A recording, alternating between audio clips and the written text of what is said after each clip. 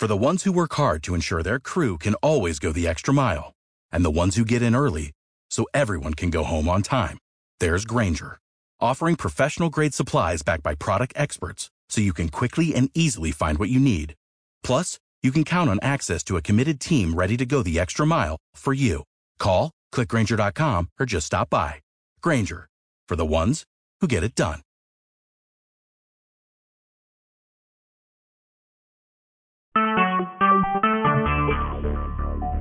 Talk shoes. Recorded live.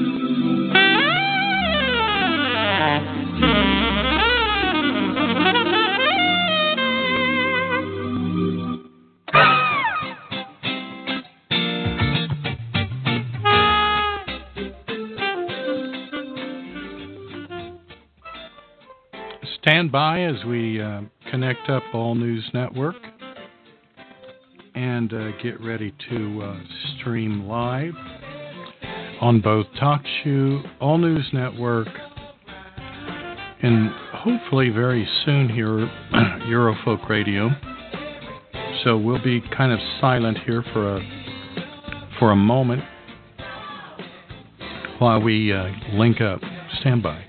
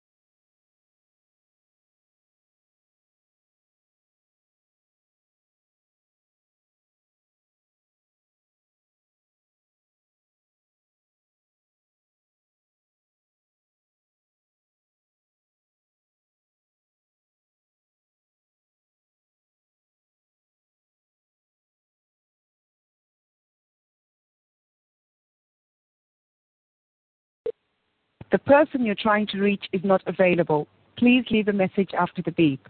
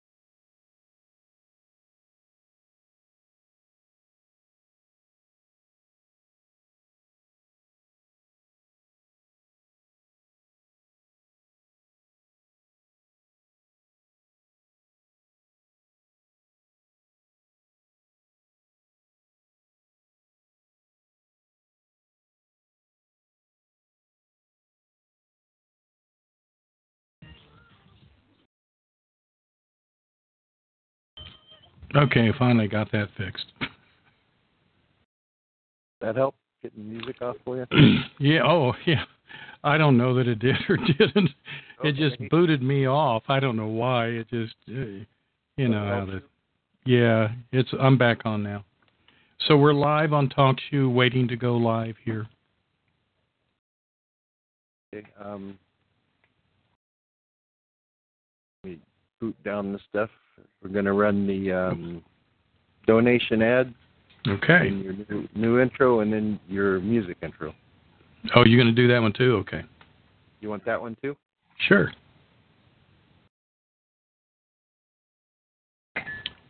I'm glad you got it worked out.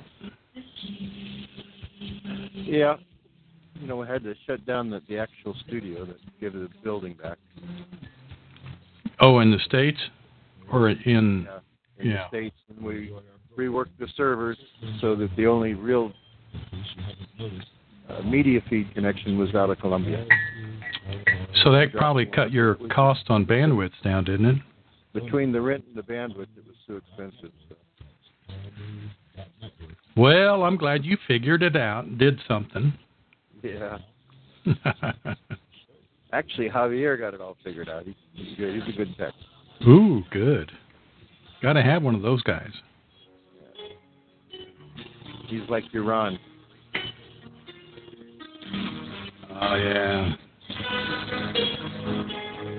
You're listening to All News Network. And now your host for the Waterman File, Dr. John Waterman.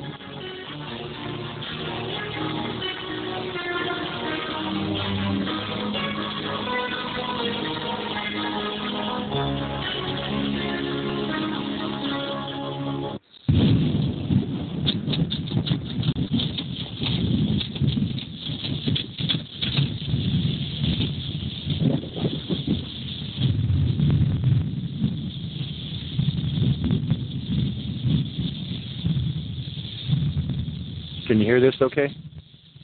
I can, yes. To the Waterman File. Okay, at the end of this, you're live.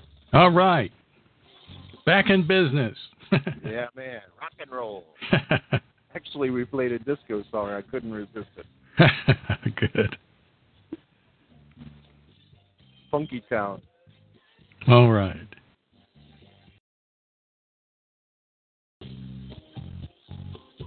I got my partners at Valley Medical to kick in a couple $100 a month for advertising. So. Well, there you go.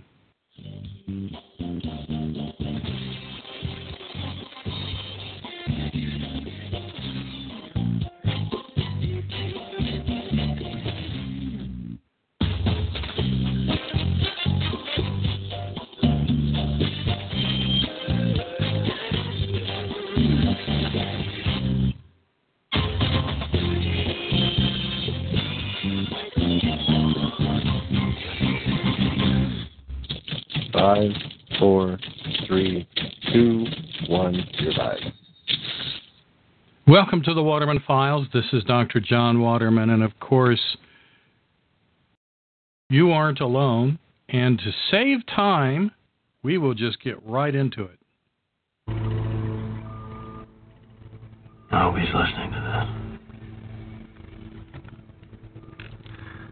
We've been fighting a long time, and we have all lost so very much, so many loved ones gone. But you are not alone. There are pockets of resistance all around the planet. We are at the brink. We are at the brink. We are at the brink.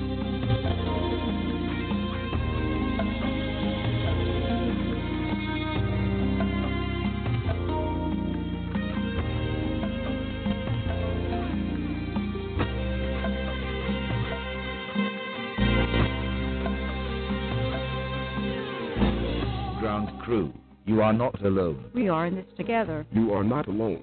You are not alone. Grundgriff, you are not alone. Grundgriff, you are not alone. We are in this together.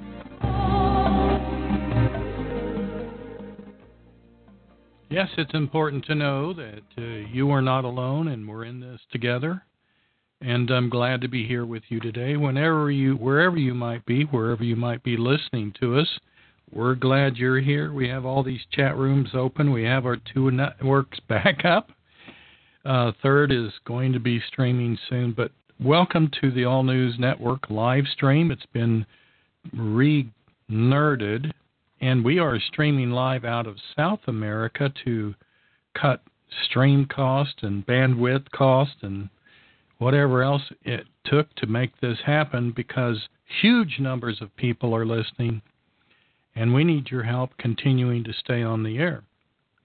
In the meantime, today, as we enter close to spring, I want to dedicate the broadcast to my late friend Frank Shin, who was, as you know, my mentor. He was former military counterespionage for 45 years.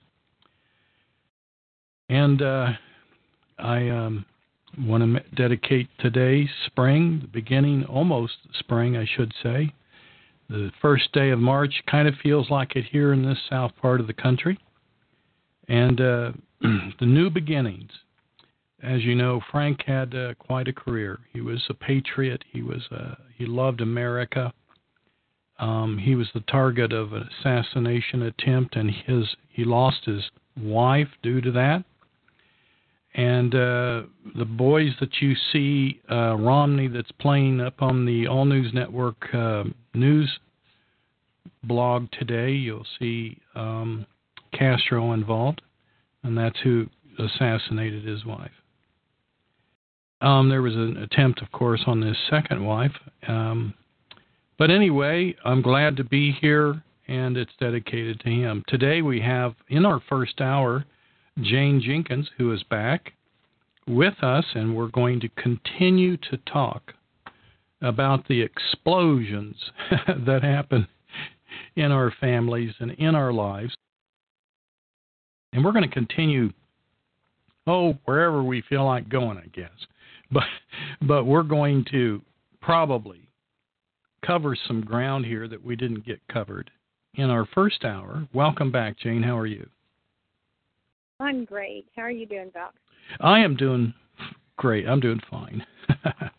We've been reconfiguring and getting all the streams.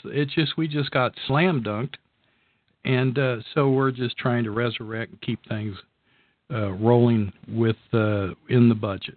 So we're glad that you're back. We know that we had an opportunity to recommend you and your book, and an interview, I guess, occurred with Aaron Dakins on The Truth Traveler. I hope that went well for you. It was great, yeah. None of my family was surprised I could talk for 2 hours. But I have always had the gift of gab, and that's never a surprise. So it went really, really good. I was really happy with it. Well, Jane, you're here because you have quite an experience in the background in troubling explosions in families with children and parents. Why don't you tell everybody what your website is and the book that you just finished? Okay. My website is called Shaping the Child Parenting, because parenting is not for wimps. So that's kind of a good beginning to let you know that this is meant to be a tough website. It's meant to be straight talk. There's kind of a disclaimer, I guess, on the front page of it, so when you enter in, there's a cartoon that automatically comes in, and it warns you that there's no political correctness here, that this is going to be a straight talk territory, and if you don't like it, don't come, basically, because that way I can say, look, I told you, this is going to be tough stuff. But we're in a point in our society today that there's no room for political correctness. There's no room for mixing words and for not saying it like it is. And I think we have done ourselves a lot of harm by being so babied, in a sense, I guess, that you can't hurt someone's feelings. You get your feelings hurt easy. I mean, it's craziness. It's just really crazy. So this is meant to be a tough book and a tough website. Now that website is Shaping the Child? ShapingTheChild.com will get you there. Now, this isn't just about people that have children. Actually, I've got to say, Jane, this can help everybody. Oh, absolutely. Because you get into things that really you're talking about dysfunctional relationships.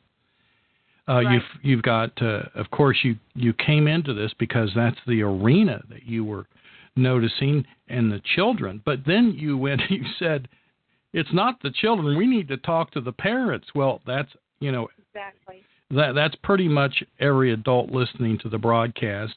And even if you don't have children, that doesn't mean if you don't have children you're not dysfunctional, or that you can't get some help from the book. Why?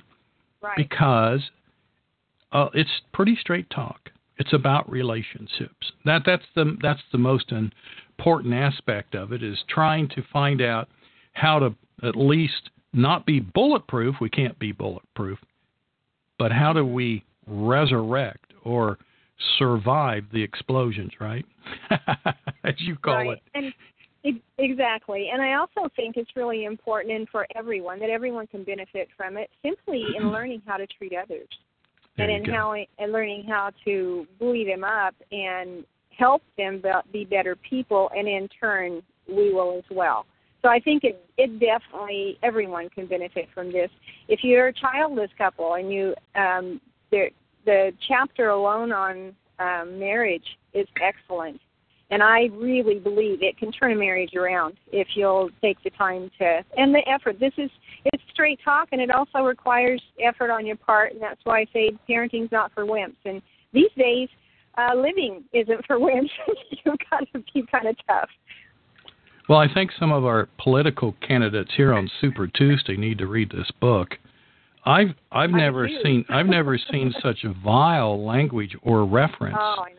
In a really camp. bad. Isn't that now that I call real dysfunction? That yeah. I mean, when we go lower to this baser, it's really a mess, isn't it? I mean, it almost makes you want to leave the country if some of these candidates actually get elected. I know. And actually, in their case, I would like a little political correctness. I'd like them to be a little nicer and more decent to each other. Well, you know what? It's not a very good example. The golden rule isn't being followed, particularly with agendas and people that are at those kind of levels. You kind of got to wonder who's behind the scenes causing this eruption to occur. Right. Sorry. No, go ahead. It kind of plays into where we are today as a society. It's like crudeness, being rash and blunt, and I guess we're politically correct and trying to not say the wrong things, but on the other hand, I think our entitled mentality has created people who it's all about them. And they don't really focus on what other people, what they can do for others. It's just all about me, and that's a problem when you live your life like that. Oh, man, isn't it? Oh, geez, yes. Really, really. I think you nailed it. We're a very narcissistic society today, aren't we? I mean, can you imagine that any time in the history of mankind that there would be these things called selfie, these little poles that you put on your phone so you can take pictures at a distance of yourself? I'm like, I guess my brain didn't come up that way. Right. It's just phenomenal. I got to ask you this question. I don't know, when you go to websites and they allow comments, what do you think is reflected in these comments anymore? It seems like it becomes almost a vicious pile of venomous attacks, and either we're seeing society at large becoming that way, or we're having trolls that are paid to go in certain venues to actually do that. What do you think the virtual world has done for our ability to be cloaked? It's almost like it unleashed the bad in us. Do you see where I'm going with this? It's like they could hide and be bad now. Right. I think ultimately what it comes down to is so many of the youth today do not have good relationships with their parents. And even siblings, they're not grounded in who they are, and so many of them want this attention, and that attention seems to, and the worst behavior seems to get them that attention, rather than get them negative attention for doing bad things. It seems to give positive attention, and it just makes you wonder why and where that's come from. And I think a lot of it is this. I think a lot of it is just, it comes down to the breakdown of the family for me. And the fact that the kids are off on their own too often to where they don't know how to build relationships. And we're in a couple generations of this now. I really encourage people to go to my website And the February controversial article is still up. And this is a whole another thing that has me completely puzzled, because I cannot get people to engage on this website. And so I thought, are people so afraid to get out there and say what they're thinking because they're afraid they're going to get attacked? And I think, honestly, that's what some of it might be going on. And it's funny because my whole controversial article it's called "Why Do We Have the Entitled Mentality?" and something like, frankly, kids are spoiled rotten. You haven't had a response because Hillary hasn't seen it yet, you know. That might be it. And then the tail end of it is simply to try to get people to say, I've got to go find out what she's talking about, because then I say it may be your grandma's fault or maybe even your great-grandma's fault. And that is meant to entice people to come and take a look at what I'm talking about. And I would love to get a conversation going, and the purpose of these is so we can learn how to have civil discord. And I'm getting ready to write another one in March, and I think it's going to be on the entitled generation, because I really, really think that has had a very wide,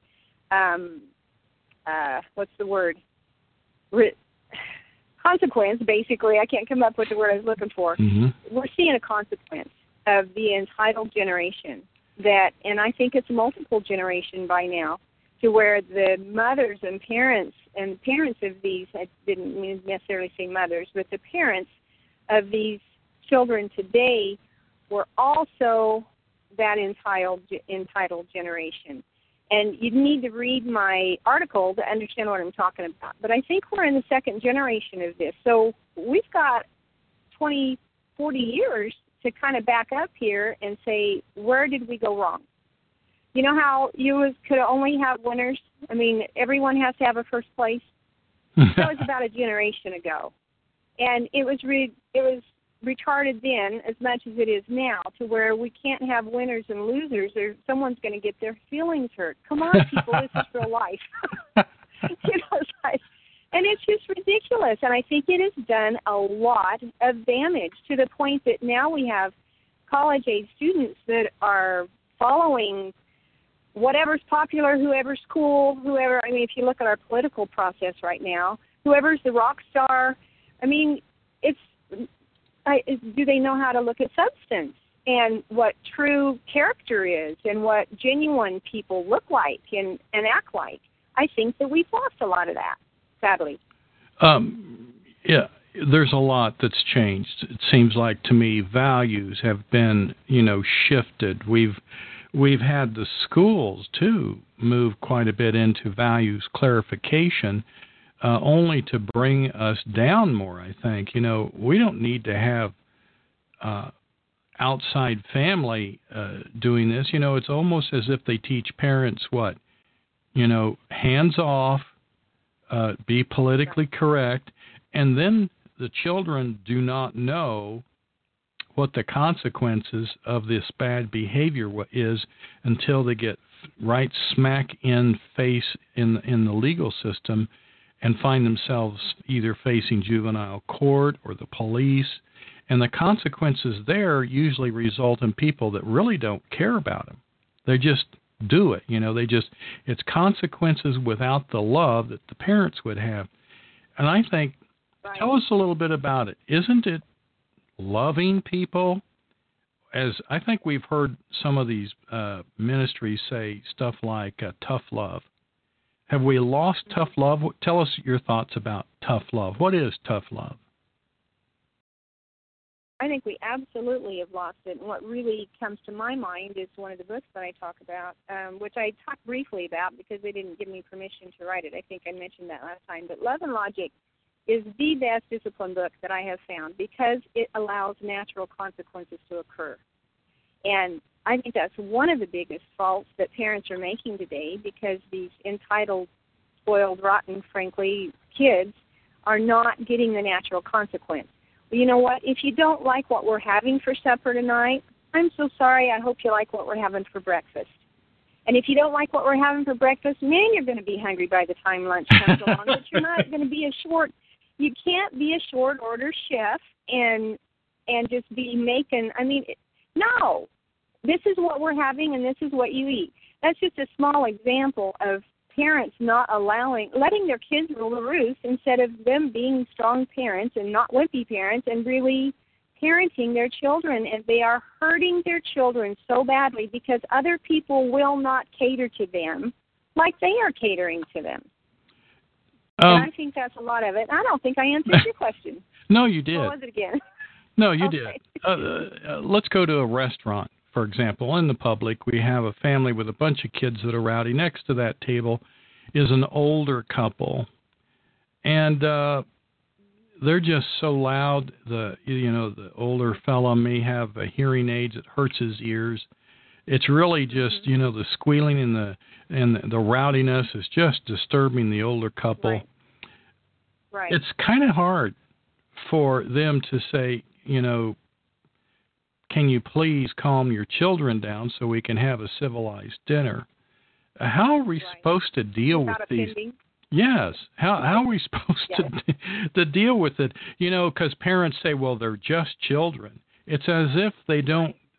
Here's a perfect opportunity for parents to actually teach their children to respect older people, and they don't do it. Absolutely.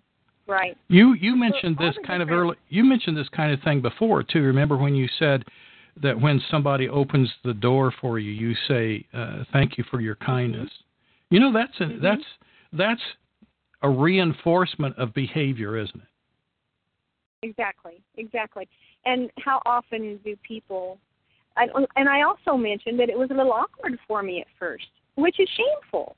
Why would it be awkward? And it's because we're not used to that kind of discord.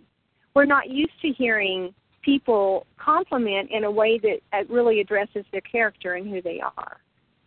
And by just saying, instead of saying thank you, when you add that's so kind of you, I think people are kind of taken back, like they just like whoa. And what's so sad is that it was kind of uncomfortable to say that. But look how I think that I wonder if that person reacted a little differently after that. And if maybe they started doing something unkind, if maybe they thought, I was just told I was kind today. And if their behavior doesn't change because of it, and in a positive way, that's what we can do with our children and our family members, is it's so easy to put negative labels on our kids. Bossy, selfish, messy, that's easy to throw out. But turn that around and put those positive character traits out there, and then the next time they're tempted to lie or to steal or something, then the fact that your parents just told you you were an honest child, I appreciate you, how honest you are, then is that going to make a difference? And to the idea of them disappointing their parents. And see, I think a lot of that's gone because in the busyness of the families, they're not taking time to really engage. And I'm going to blame a lot of that squarely on our politicians. And I'm going to say it from an economic view, that they haven't allowed us to be able to have anything except almost two people working, which doesn't give much room for parents to nurture at home because they're gone. And it's very difficult. It's very difficult. I think it's a war on the family. I do too. Well, and I mean, we could really get political about this, which isn't the direction I want to go either. But when you think about it, if you can break down the family, then family relies on the government. Oh. And then the more they rely on the government, the more control there is. I totally think a lot of this is on purpose. And anyway, that's a whole other conversation. But well, I think what your entitlement is saying is, how many of these people today have hard-working teenagers during their summer vacation like we used to? It doesn't happen anymore.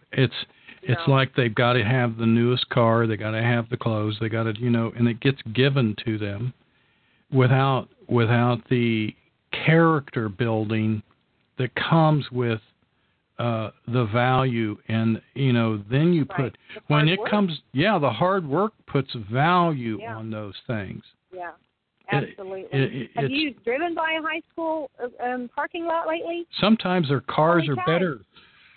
Oh, my goodness. I'd love to have a fourth of those cars in there compared to what I drive. Yeah, it is sad. It is bad. The teachers' cars sometimes are worse than the high schoolers. Probably. Our grandsons, both our oldest grandsons, have been amazing basketball players. And one of the things that I lost my train of thought. The talent is shocking. The talent of these players out there on the field. And I go back to when I was in high school, and I thought, why were the players back then not near as talented? Well, the reason is because they had part-time jobs to try to earn a car, to get a beater, to drive around at 16. Yes. And they didn't have time to put the time and energy into practice. And these days, that's all it is just whatever their certain interest is in school, it's 100% that, and the parents are right there with them 100% to where there is little downtime in families. There's little time for playing games, for eating dinner together and all that. Did I talk about eating together? No. At the last No, let's time? talk about it. Go ahead. Oh, my goodness. The statistics are awesome with the importance of eating dinner together. And let me look for my notes here so I can get it right. I consider this an easy prevention. I try to have explosions in the book, and then I give easy fixes. Okay. This is one of the most easy fixes, and it's specifically for alcohol and substance abuse. If a family will eat dinner 5 to 7 times a week, I'm not talking 3 meals a day. I'm talking 5 to 7 times a week. So that would be preferable when the whole family can be together and eat.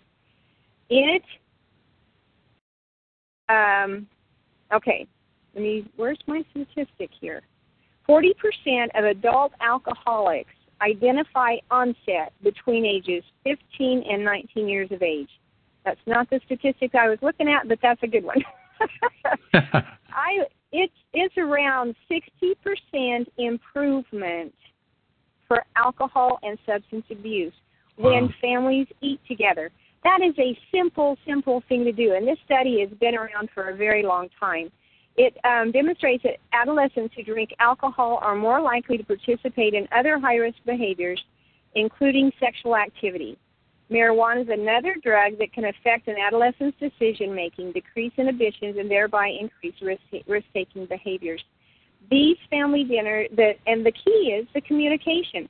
Now, if everyone's sitting around the table every night at dinner time and they're on the phone, it does not count. We're talking communicating. Or watching TV while they're eating. Exactly. Turn off the TV, turn off the phones, and make that, and don't yell at your kids for not eating or being sloppy. Engage in positive conversation. Those good hormones kick on and actually help digestion when they're laughing and talking and enjoying. That is one of the easiest times to bond, to compliment your children. I encourage in the book to compliment your children. Just look for something to compliment them about. If they talk about a problem or a kid at school that's having a struggle, then that's a great chance to say, wow, what can you do tomorrow to make them feel better? And then they come back and they report, and you just gush all over them and tell them how thoughtful that was and how kind, and that's when you can instill some of those character traits.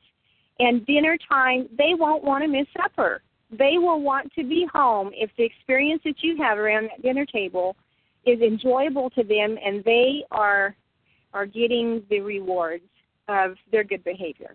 And that is such an easy thing to do. No, it's not. I lied.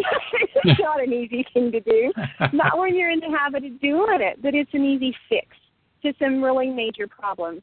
They want to feel connected to their parents more than any other person on this earth. Well, that's a formula. It's a simple form. It's within the reach of being able to be done by anybody. It's so simple. Exactly. It's just a matter of wanting to do it and making it happen, right? Right. And that study's in my book. And I thought I had it down here, but I don't. But the study's in my book. That's what I have looked. That's part of the reason I wanted to write this. And I was excited to have it turn out that I ought to tell this story about how the explosions happened, too. How it came about to be talking about explosions. But I really try to give easy fixes for these problems. And they are really so very easy. I think you've got a point. I think you're developing a point here where you're reinforcing the good character, right? And yes, how can we cannot have shame? You know, we have so many of the people today, even the adults, they have shameless behavior. It's like that you can't even be shamed. So I think really we got to have this reinforcement, don't we? This language seems like to be able to show, like the family or the children of the family, here's what we expect. Here's what's good. Because if they don't know what's good, then they can't be shamed when they don't behave correctly. Right. But if they don't know what is expected, then how can they be shameful? I mean, there will be shameful behavior because, the values weren't clear. Does that make sense? Right. Yes. Well, it's the to be. You're creating the to be part rather than just focusing on their behavior. You're instilling those character traits that help them become who they are. And when they have good character traits instilled in them, then they make good choices, which have good consequences. That's the whole key. And when they have to make those good choices, it will follow. You make bad choices, you have bad consequences. Mm-hmm. It's that simple. And it definitely takes some parenting to do that, but it's not hard. It's not hard. It's just different. And you just need to be strong enough to make those changes. Well, being klutzy is not an intent. I mean, if you're a clumsy child, a lot of teenagers go through a phase where they, knock everything over. They knock their glass of milk over. It's that growing spurt that just hasn't caught up with the coordination factor, I guess. I don't know. Right. But I think everybody has those. That's not a bad behavior. That's not intent, is it? No. So I think a lot of parents make the mistake, though, of punishing them for things that they can't control, don't you? Because they just get after them for anything they do wrong. How do we? Go ahead. Empathy is a perfect character trait. Okay. To learn yourself and to teach, because when empathy is so much deeper than sympathy, you're not just feeling sorry for, you're being empathetic and putting yourself in their place. Who does not spill something somewhere at some time? And especially at the dinner table. Yes, if they're messing around and they've been told 20 times, and have a consequence for it. But allow mistakes to happen. No one is perfect. And you do see parents getting after kids all the time. We've just got to focus on being more positive and being the kind of parents that our children want to be around, and vice versa. And when you start laughing and playing and having fun, doesn't that just multiply so easily? And that builds those wonderful hormones that create bonding and just make a happier family. We're just so stressed and busy today that we need. Our family tradition has always been to have one night a week. We call it family home evening, and we have one night a week where we rotate. We're fortunate enough to have 6 of our grandchildren here, but in this one family we have 4, and they're little kids, and everyone takes a turn in doing something. And someone gives a lesson, someone has an activity, someone has a refreshment, and we do it. We set a certain night every week. We look so forward to that night that we get together and we play and we have fun and we learn and we grow. And you can have lessons on whatever they might need. It can be spiritual, it can be manners, it can be anything that you feel like your family needs. And it's a wonderful time if people would just give that one night a week. Kind of like what we were talking about last week, of the 15 hours a week for couples to bond and stay close. Oh, yeah. And people think that that's unrealistic. That's 2 hours a day. In fact, if you go on a date and you put 3 or 4 hours a week, that takes care of a lot of it. Then you're down to 1.5 hours a day. Sure. And if that relationship is solid and sound, then everything, and kids learn very quickly how to pit mom against dad and vice versa. And you've got to be a united front, and that's one thing my chapter on marriage has a lot of really, really good sound ideas for marriage. Well, we've got a question in the chat room that's probably a good time to throw in here. Okay. It's how can grandparents help or be involved? What's their role? If grandparents. Would they be in that family night? Yeah, I mean, that's what we do. We've got our son-in-law's mother, and then us, and then our daughter and her husband, and 4 grandkids, and that's what we do one time a week. So everybody gets but together. Everyone gets together. Okay. One time a night, and nothing else happens. You don't plan anything on that night. You pick a day that hopefully games and everything won't be on, but it's always that same time every week, and we miss it when we don't have it. Got to start making family the priority instead of everything else. Oh, that's for sure. If you want to have a close relationship. Mm-hmm. And if you want to have a close relationship, you've got to work at it like anything. And isn't it amazing what people say they're going to do when they win the lottery? Lots of money, enough to never have to work again. How many of them never say, "Now I get to spend more time with my family"? Occasionally, you'll get a few of those that say that, but some of them say, "I'm going to go do this. I'm going to go do that." You hear all the things they're going to do, but none of the do's has anything to. Finally, I get to spend time with my family. It just seems like the focus, and it's just simply whether you're wanting to focus. What's your thoughts? Why do we not focus this way? Let me give you just a really, really, really brief comment, and I learned this years ago. There was some kind of lesson that I was doing, and I happened to research people that won lotteries and what happens to them. And, it was dismal. It was horrible. So many committed suicide. So many of them declared bankruptcy. I mean, it was unbelievable, the horrible consequences that came for that. So next time you just think that that's going to be the best thing for your family, spend the money on going out to eat. Yeah, I don't think I'll ever win myself either. I'm not going to probably ever win it. I don't ever do it, so I guess I'll never win. I was going to say, I don't put any money into it, so there's no way I can win it. Now, I apologize. What was your question? Well, anyway, we've got the grandparents involved, and you have a night that actually lets them come out and do that. Let me ask you this. I can remember when I was young. That's not even in my book, actually. Oh, well. That's just for me. Oh, good. Well, when I was young, I grew up on this farm that was being, swallowed up by suburbia. By the time I hit college, we had some of the farm sold off, but I grew up on it. And the kitchen was huge, and if you ever wanted to go to the center of activity, it always was the meal.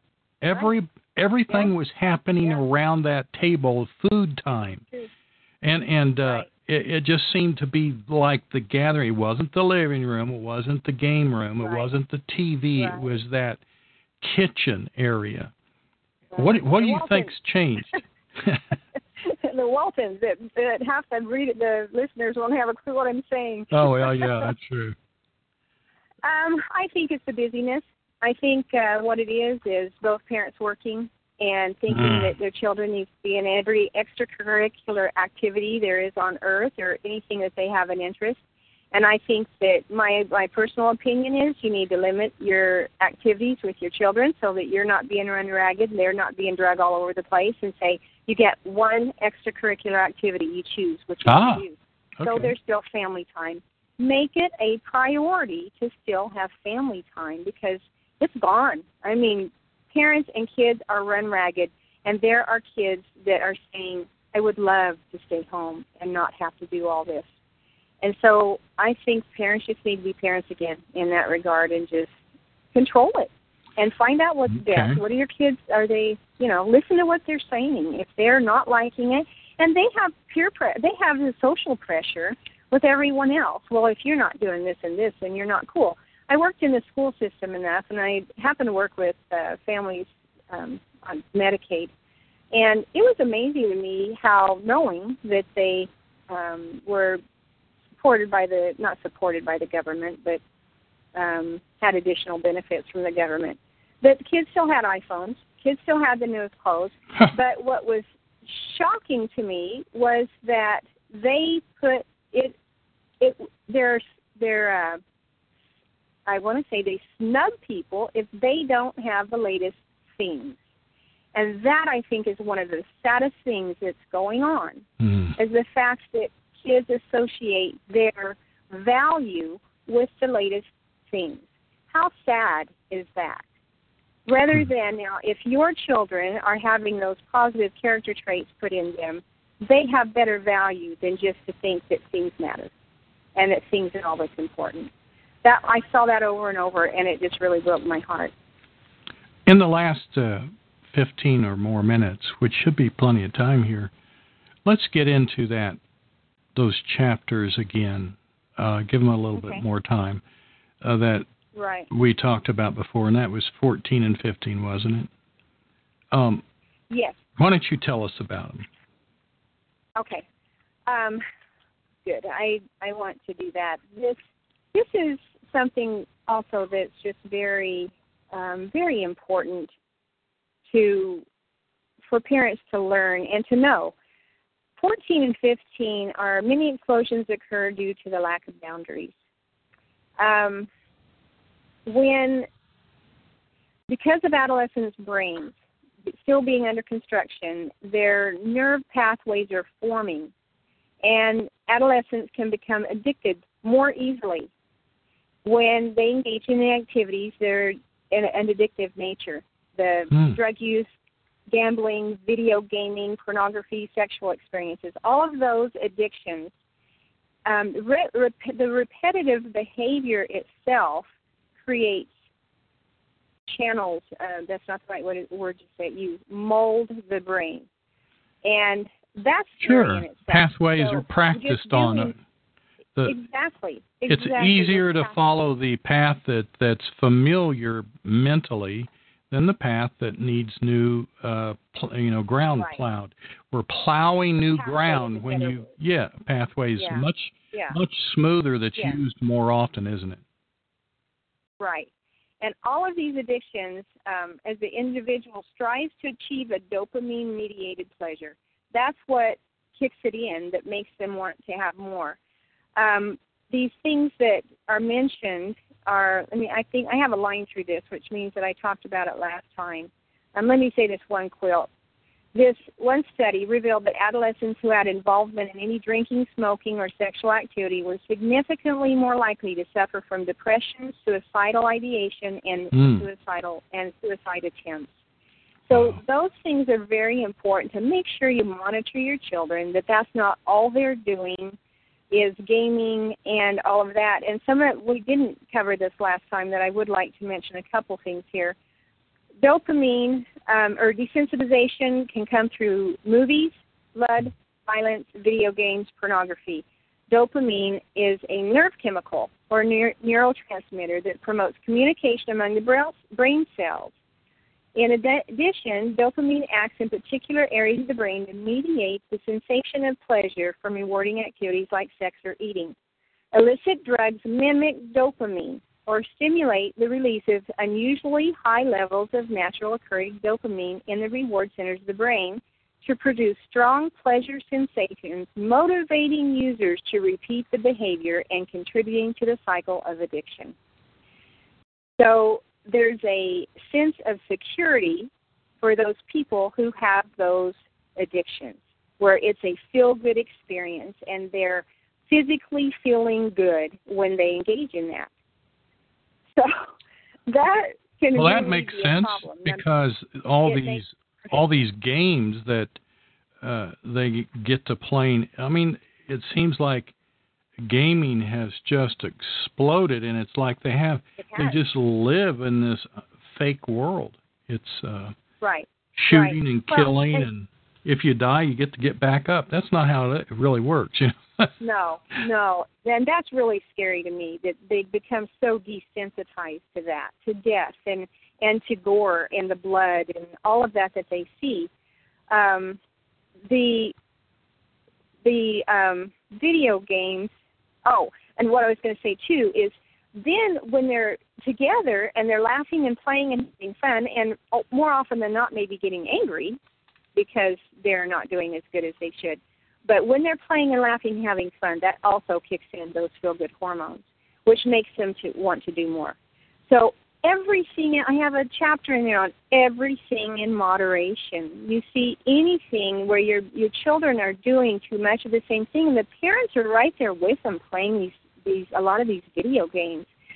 I heard on the news the other day, it was probably a couple months ago, that, and someone, you may have heard about it, someone was killed, and this guy killed this other guy because he was afraid he was going to turn into a vampire. That's not the word I'm wanting.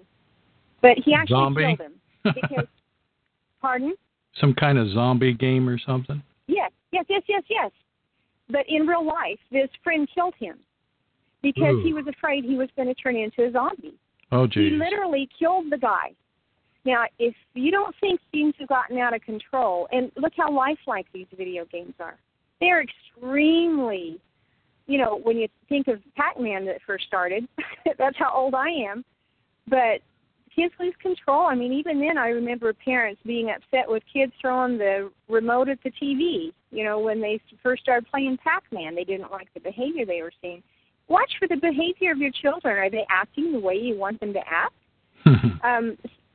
Another easy fix that I have here that is really important is poor nutrition can also play a large role in low dopamine levels. So foods, listen to these foods. Foods such as sugars, saturated fats, cholesterol, refined foods interfere with proper brain function and thus creating low dopamine. Caffeine, coffee should all be avoided as they initiate a spike in neurotransmitters but then cause dopamine levels to drop.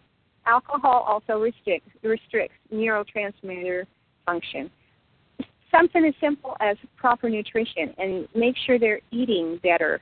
Things like that are something that can be done easily. Well, look at the grocery cart of some of these people that are on assistance. A lot of time it's Cheetos and pop and, food in a box is not nutrition. You got to go around the outside edges where there's live food that's green and and it will spoil if you don't eat it. That's real food. Exactly. You've got to get that. I agree with you wholeheartedly.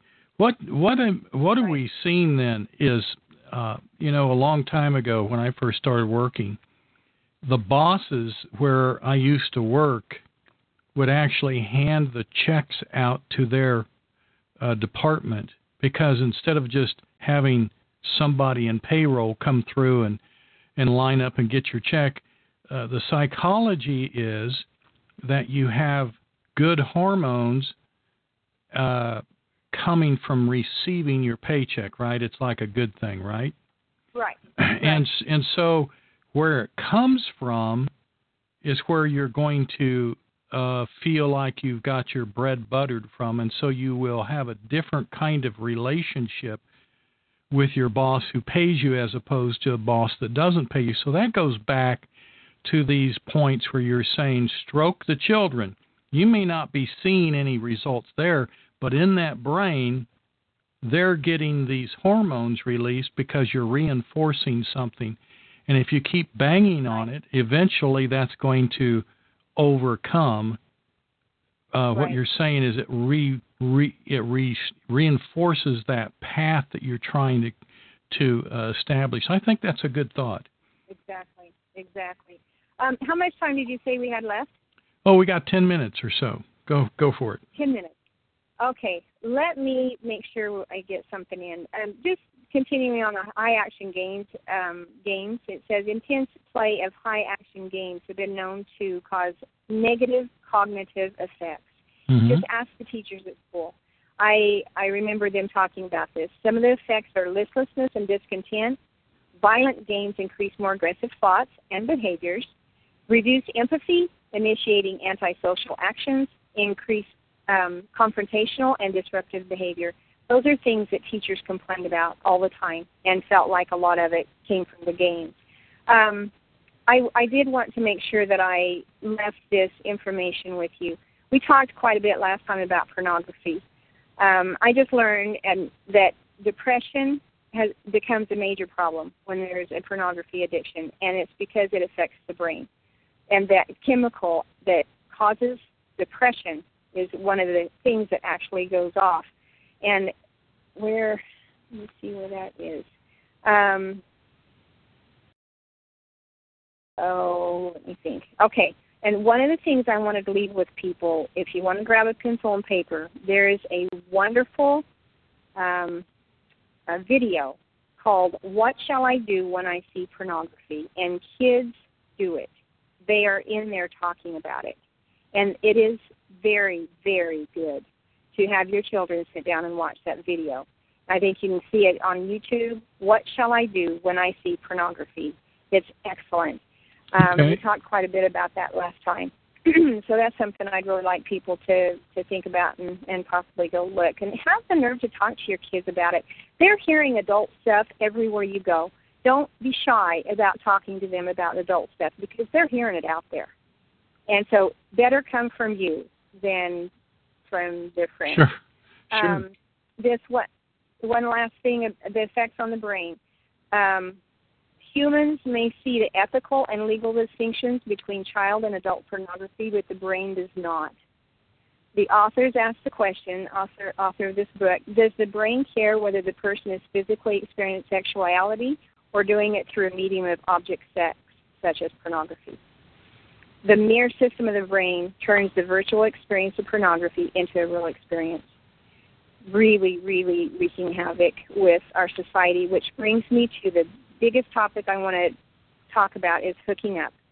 The trend of hooking up, meaning no commitment, and there are only negative consequences that come from this. This is something that is shocking to me, and this is what hooking up means, that you only get together for the sex. There's no commitment whatsoever. And what it causes, a negative consequence to these young people that experience this casual sexual relationship, is that it molds their brain, which can damage their attachment ability, and they become desensitized to the risk of short-term sexual relationships. They consider them to be harmless and acceptable. This book called Hooking, I think it's Hooked, by Joe McElhaney and Frida Bush, is a must-buy for parents. You need to be aware of what sexuality is doing. The majority of teenagers regret having sex before they get married. It is something that cannot be undone. You need to talk to your children about that and the consequences thereof. Of course, the worst consequences, an unplanned pregnancy. And then the statistics for girls who have babies out of wedlock is dismal. There's three things. Graduate from high school at least, don't have a baby until you're married, and don't marry in your teens. Those are ways to avoid poverty. But to me, poverty definitely has its disadvantages, but emotionally and the lack of family and commitment and connection, you're just from generation to generation. I encourage girls who find themselves in that, be caring enough for that child. There are adults, happily married adults that would love to adopt children. Love that child enough to let them have a home with a mom and dad. I worked with girls for quite a while and supported them in that decision. And it tugged at my heart like nothing else. I held that girl who stayed with us when she placed her baby for adoption, and we both just cried and cried as she placed that baby. But he made another connection with her recently, and she's enjoying her grandchild now. There you go. And it's so heartbreaking to me because we have girls having babies, and it's just this cycle, and there's just no good in it whatsoever. 2 minutes. The last chapter 2 minutes? Okay. The last chapter, benefits of not being a wimpy parent.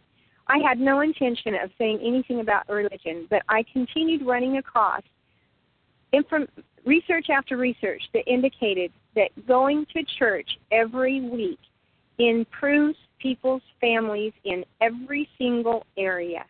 That is a powerful chapter that I end on. It's such a simple thing to do. Get in the habit of going to church every week.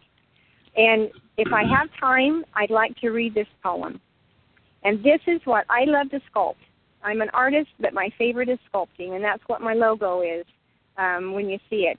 And it's a head of it. It's my head, actually. It's my picture of me when I was a kid. But this is a poem that I memorized when I was young. I took a piece of plastic clay and idly fashioned it one day, and as my fingers pressed it still, it moved and yielded to my will. I came again when days were past. The bit of clay was hard at last. The form I gave it still it bore, and I could change that form no more. I took a piece of living clay and gently fashioned it day by day, and molded with my power and art a young child's soft and yielding heart. I came again when years were gone. It was a man I looked upon. He still that early impress bore, and I could change that form no more. Good parenting is not just something that happens because we bring children into the world. It requires hard work and is the one thing in your life that will tug at your heartstrings like nothing else. There is nothing more worthy of hard, dedicated work. It is truly a labor of love. Thank you, Jane, for being with us. We've got the break music coming up, and we're glad. Go Thank to you so much for having me. Shaping the Child, right? ShapingTheChild.com. You can get my book from Amazon or from my website. I mean, my website just has a click to Amazon. But okay. Thank you so much for having me on. You I bet. certainly appreciate it. Thank you very much. Happy parenting. All right. Bye-bye. Bye-bye. We'll be right back, folks, after this break, and Eli, James, and I will be talking about our next topic. We'll be right back.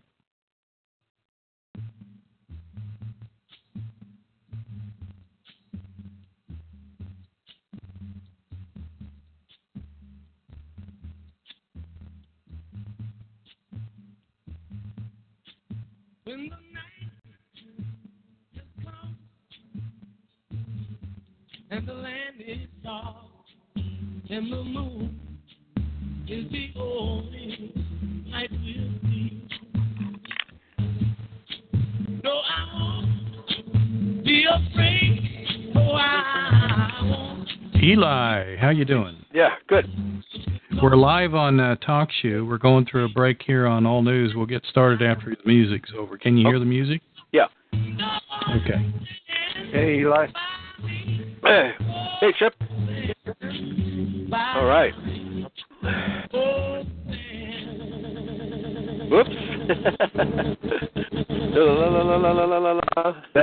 That's our buffer in case you guys use some bad words. Oh, right. You know, ASCAP makes us do that. I don't believe in censoring.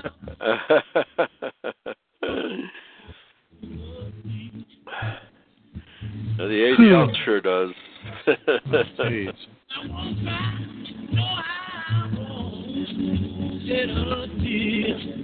Just as long as you stand.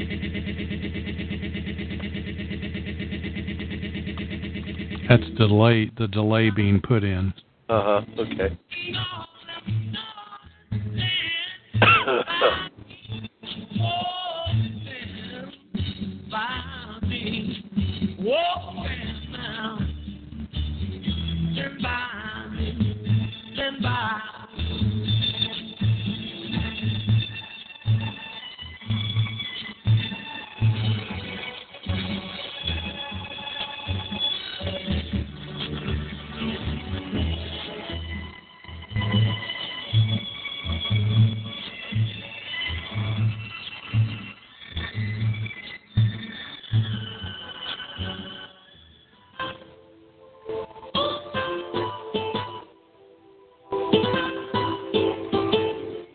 A word from our new sponsor, huh? Okay. Marijuana investors and cannabis investments are in high demand due to the booming medical marijuana industry that consists of marijuana investment opportunities. At Valley Medical, we are licensed to not only grow, but to manufacture and produce pharmaceutical-grade medicine from the cannabis plant. We are also licensed to perform research and development relating to medical and other uses of the cannabis plant. Making large profits investing in medical marijuana businesses can be achieved in a short time, which is the nature of the medical marijuana business. The future of medical marijuana investments brings endless opportunities for both the small and large private marijuana investors to make great returns on their investments. The opportunity for private investors to invest in the medical marijuana industry today allows greater opportunity for profit in a shorter time frame than any other investment opportunity. This industry is known as the new gold rush. The return on marijuana business investing is substantial for the marijuana investor and will be paid back in a timely manner. We are also open to discussing the possibility of you buying into this business as a co-owner via private stock. We are always willing to listen to any ideas or proposals anyone may have to offer. Remember, marijuana investors are making big profits in short periods of time. The current return on investment is as high as 2% per month, paid on a quarterly basis. Invest with us today.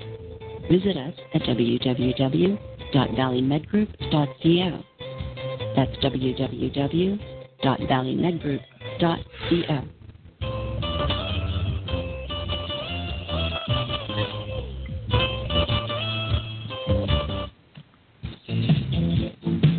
You're listening to All News Network, and now your host for the Waterman Fire, Dr. John Waterman. Got one of those new ones for you too, Eli. All right, great. Thank you. A new female voice introducing. Okay. Nice. Yeah. Can she do Hillary's voice? An authoritative female voice, right? In that elixir was inspiration, rapture, revelation, and transcendence.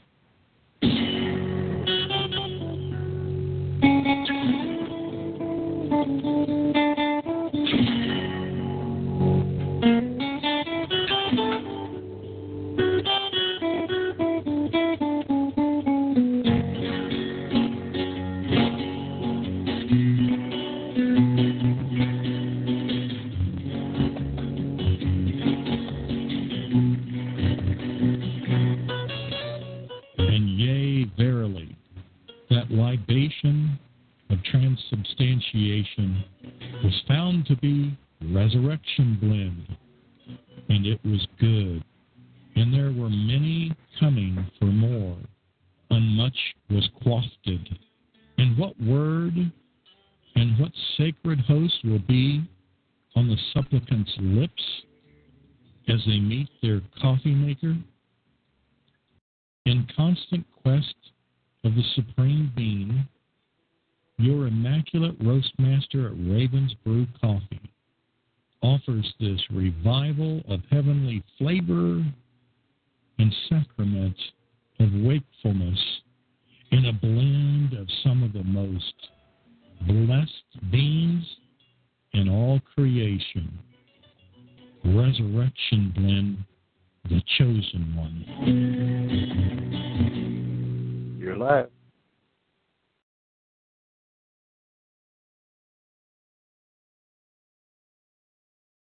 Doc, you're live. Hello, he must have stepped away. Oh, there we go.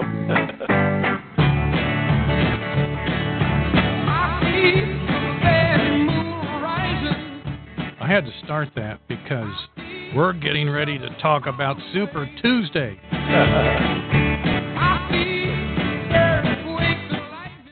All I see is a bad moon rising. We've got this thing called Super Tuesday, Eli. You and I were going to talk about it, right? I ain't no senator's son. That's another one you could have played. Yeah. Yeah. What about this stuff? You know, here we've got Rubio talking about the manly parts of Trump not being very big. Oh, really? When Rubio basically was a homo, gay, male stripper, Chippendale fellow. Yeah, exactly. And we've got Cruz slamming people with vile talk and lying and constantly lying. Right. And his wife is a Goldman Sachs executive.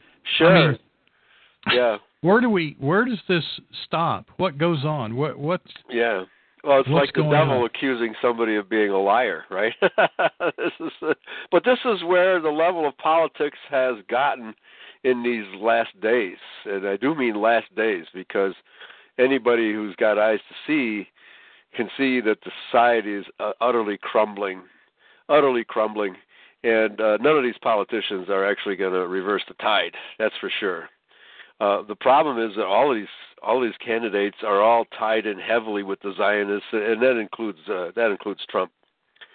And Bernie Sanders and Hillary Clinton are the worst of all of them because the Democratic Party has nothing but Zionist communist roots, going all the way back to Woodrow Wilson. When the Democratic Party has had the Communist Manifesto, the 10 planks of the Communist Manifesto, as part of its platform since the 30s. So you can't expect anything, more communism from the left, from the Democrats. But the Republican, at least Trump is talking like he's going to do some conservative things. I'm not sure I believe him, but he's the only one saying anything really conservative. At least he's feigning what we want to hear. The other people are just telling you what they're going to do to you. You're right. Isn't it interesting? Why do you think that the Republican Party is now trying to ditch and dump Trump? I know. Maybe our listeners need to hear. What is it? Well, it's because he's a real conservative, the Republican Party. I have to take us back to the 1996 contract with America, when a bunch of brand new Republican congressmen were voted in, and before they even got voted in, they were promising to scale down the welfare state, get government spending under control, et cetera, and then they were elected. And then Newt Gingrich sabotaged the contract for America. All right, so and that's the way politics goes. And it just, whenever anybody promises something to the taxpayer and the conservatives in America, it always gets sabotaged, always. So I really don't expect anything different this time, even if Trump would get elected. There were supposed to be Newt Gingrich and Janet Reno promised that they would send 20,000 federal troops or federal agents or some kind of federal something as guards on the border. Right. Not one showed up, right? Yeah, right. If anything, they opened the gates as opposed I think really what put Trump sideways of the Zog empire, don't you, was when he said we're going to build a wall. Well, yeah, the major thrust of Jewish politics globally is to flood white nations with immigrants, non-white immigrants, okay?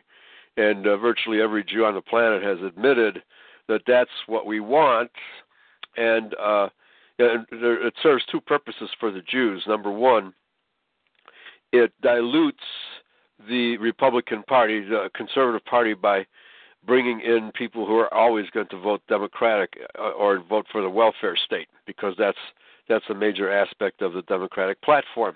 Okay, so every illegal alien, legal whatever, but most of them are in fact illegal, and they get voting rights, they get welfare, they get driver's licenses, they get low-cost loans, which the average American can't even get. Or grants. Yeah, or grants. They don't have there you to go. pay back. Yeah, and so these people are going to vote Democratic because it's the Democratic Party that's promising these things, right? And all these schemes have been concocted by Jewish socialists and communists, such as Bernie Sanders. And by the way, Bernie Sanders is another one of these left-wing hippies who never had a real job in his life, like just like probably Janet Reno too, right? And but Michelle and Barack, they never had real jobs in their life. Okay, these are all government cronies, bureaucratic commie operatives is what they are, and I cannot see why anybody would even think of voting for Bernie Sanders because he's an out-and-out communist. But of course, he promises the goodies. So anybody who's a welfare recipient will vote for Bernie. All right, well, but not a real American. It's interesting to me that one of the things you're never going to see passed is term limits. Right. Yeah. Because that ruins their retirement plan, right? Sure. Right. Well, it's all about the big government versus the people. The idea that the government serves the people today is ridiculous. It's not happening. All right, the government has become the number one enemy. They feel like they're the ruling empire, and they're going to tell us what to do. It's an agenda. It's obvious to me that, well, let me put it this way. We weren't people marching on the square after 9/11 to have passed the communist Patriot Act. Right. We weren't marching to have that passed. We weren't in the streets saying, give us protection and pass the Patriot Act. And we weren't in the streets saying, give us a health system that we have to pay for whether we use it or not. Right. Yeah. Again, this is all socialism. Communism. You know, it's just like that professor, this is a real true story, that said that he was going to have his students were complaining, why don't you use the policies of Obama and communism? And the welfare state says, okay, we will. In this class, we will. So they took a test, and he averaged out. Well, he averaged out all the grades, and everybody passed. But the people that were studying real hard that usually made A's, they made B's. Mm-hmm. Or C's. And the ones that the ones that usually flunked, they made C's. You know, they moved up, and so that happened again. And by the third time, the people that were really working hard said, "I'm not getting a grade." Mm-hmm. So they quit working hard. Right. Pretty soon, everybody quit. Okay. And guess what happened? The entire class flunked that course. And they all complain, and he says, after that, he says, well, you got exactly what you asked for. Mm-hmm. Yeah. You have a communist system, and that's what you thought would work. How do you like it now? And he flunked every one of them. Right. Yeah.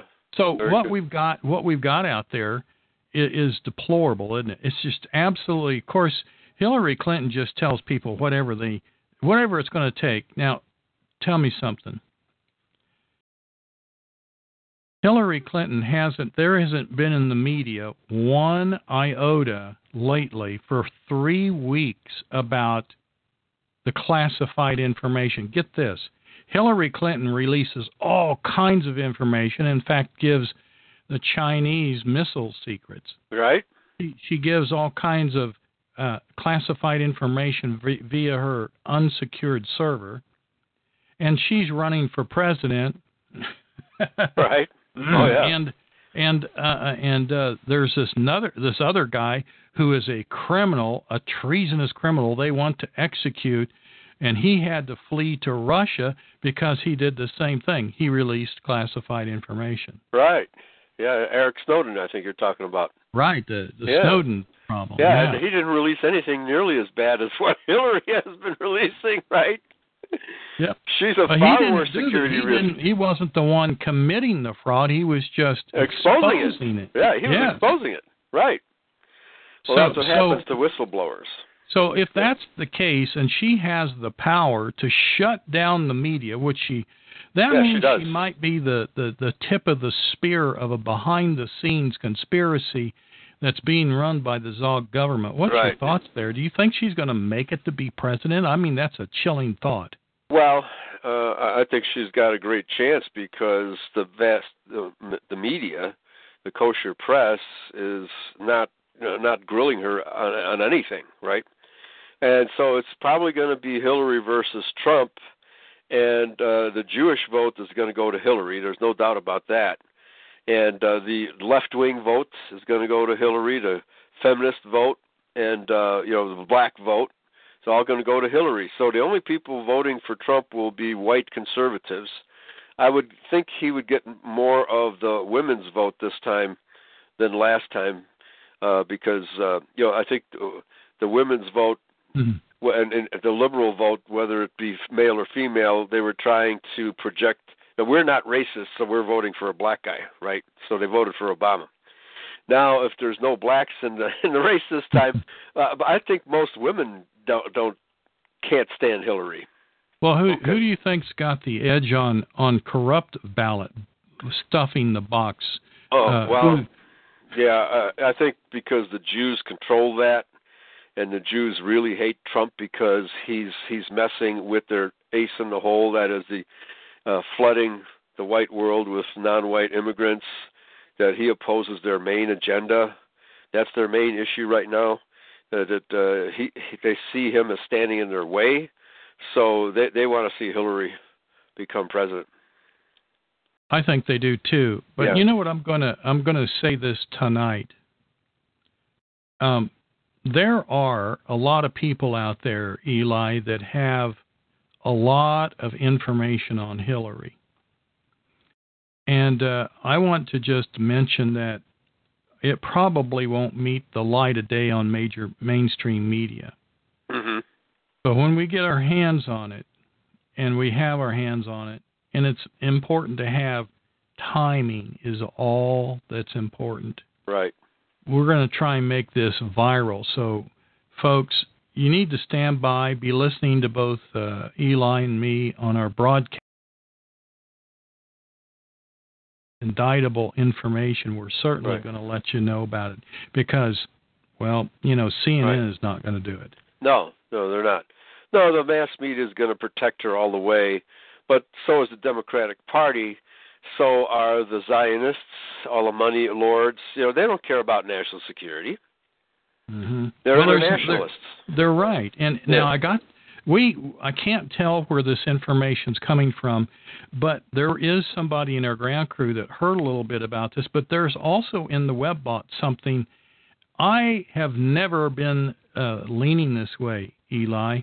In a lot of the chat in the alternative world and in the communities that you and I might be inclined to be called alternative, they've often said, there's not going to be an election. There's not going to be for some reason or other, they always think the martial law is going to be declared. Well, I have not. I said, there's no way. And this all started back, I think the first time I heard this was when Bill Clinton was getting ready to be elected. That was 92, wasn't it? I think maybe 96. Really? Did you say re-elected? No, elected the first time. Oh, okay, right, okay. So anyway, it was the first time Bill Clinton, and so that's been a while. And I said no, and I've been saying no now then for about 25 years. Right. Now let me. I'm changing my tune now. Okay. Well,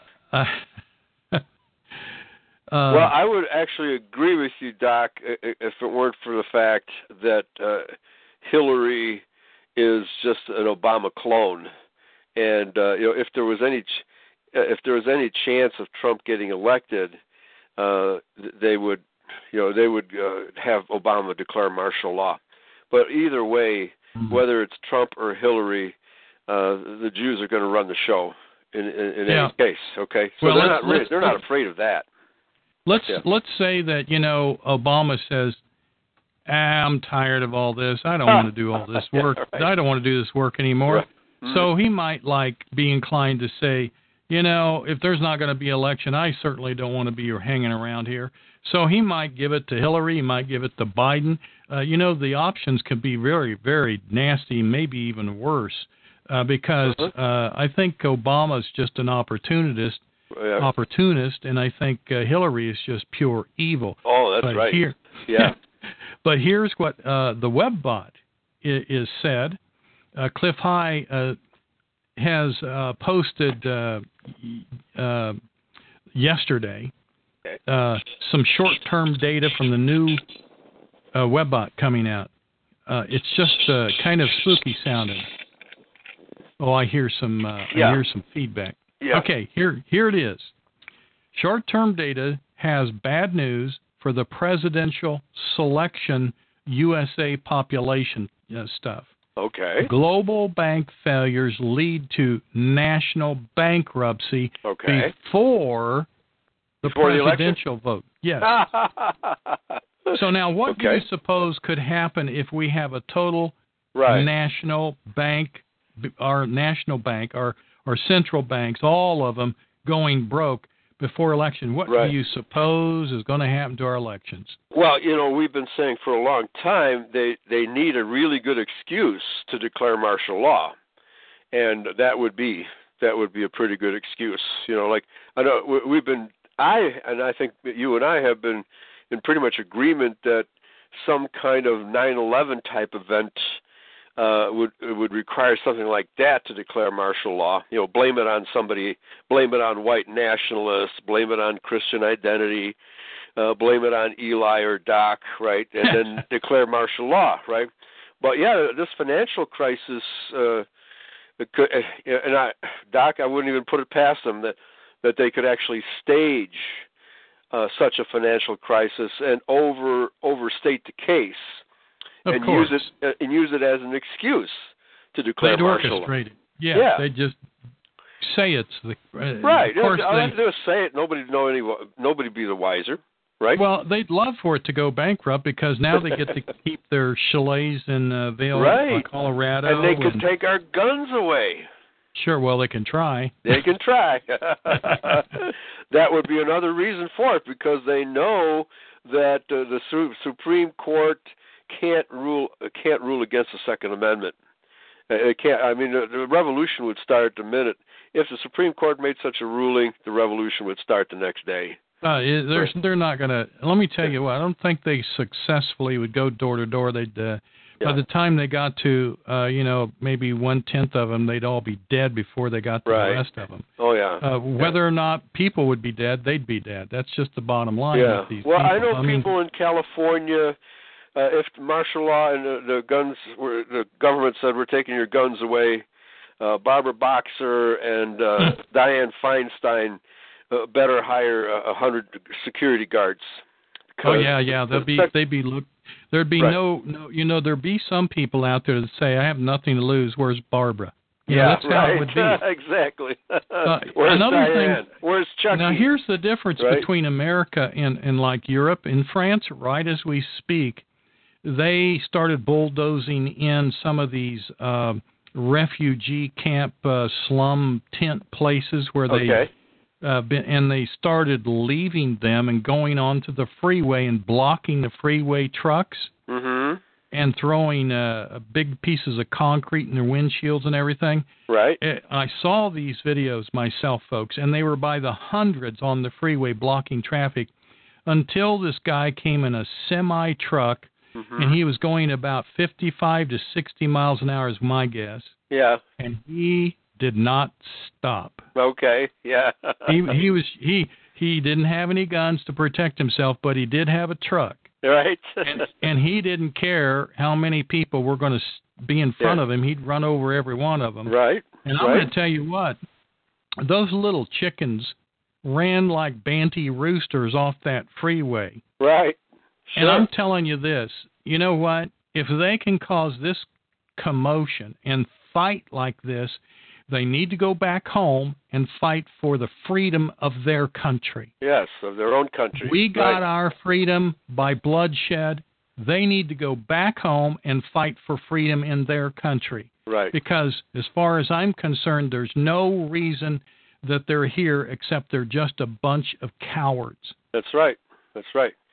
Well, I'm sure there's a few actual refugees, but the vast majority of them are actually, as you can see by the videos, they're young men, teenager, and maybe up to 30. That's the vast majority of these people. Where are all the women and children and the old men, right, that are typical of refugees? You're not seeing too many of those. They're not there. They're not there, are they? Yeah, so this is an invasion. They've been promised goodies. George Soros has given them instructions on how to enter Europe and claim welfare benefits, and that's what these people are. It's a welfare invasion of Europe. And, of course, Obama's doing the same thing here. He's invited. There's been millions spent, right? And those millions could have just been spent building them what they needed to make their lives better. Now you go, well, they're at war. Well, then go back and fight back. That's all I can say. Right. Because if you're not willing to die for your country, fight for every liberty that you've got. It's not our it's not our business. I mean, it's not our. We shouldn't be just going, oh, I'm sorry you're having a problem and that you don't want, you're cowards and you don't want to fight for your liberty.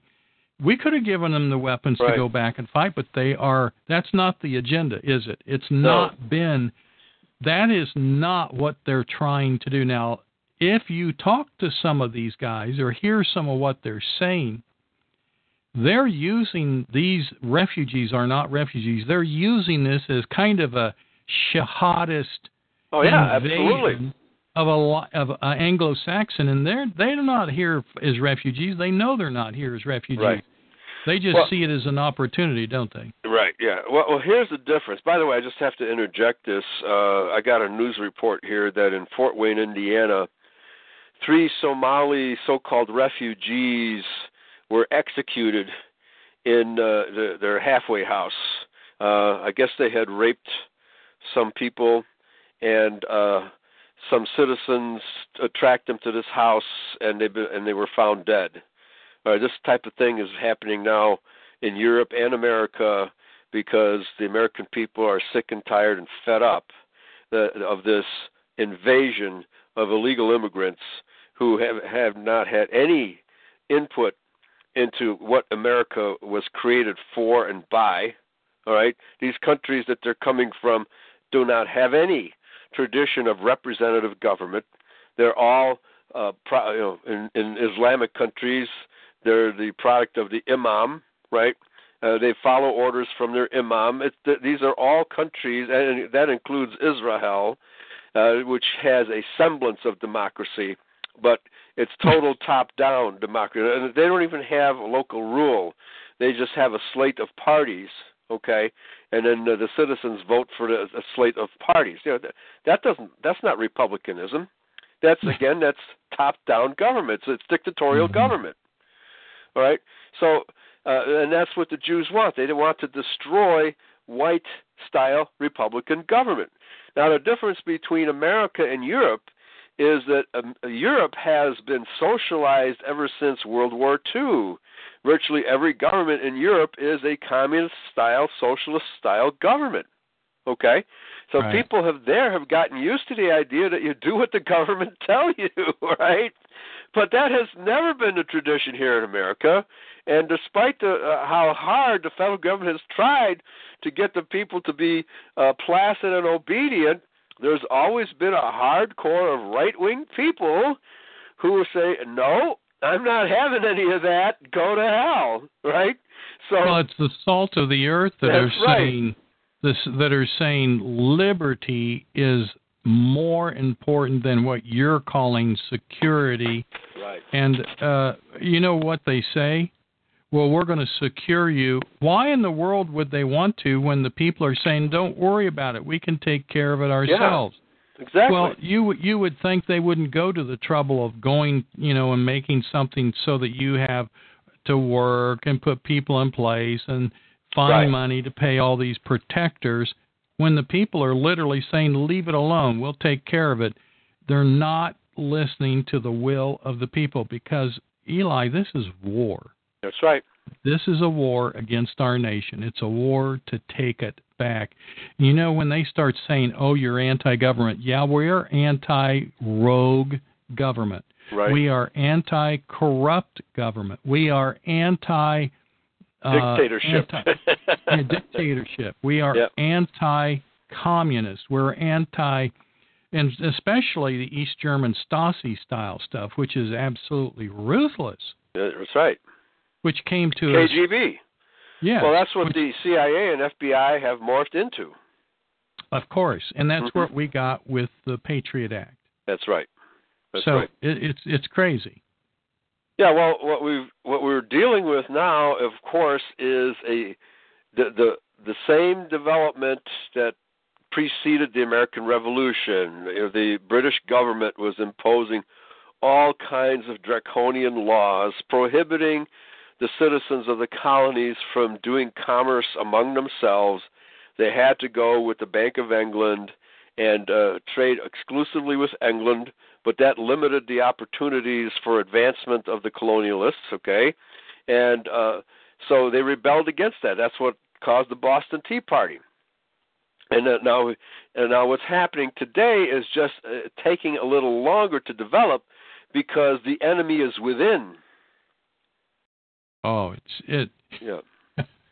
Okay. The incredible thing about it is that the good people of America want to go by the rule of law, but they're confused what the lawful law really is.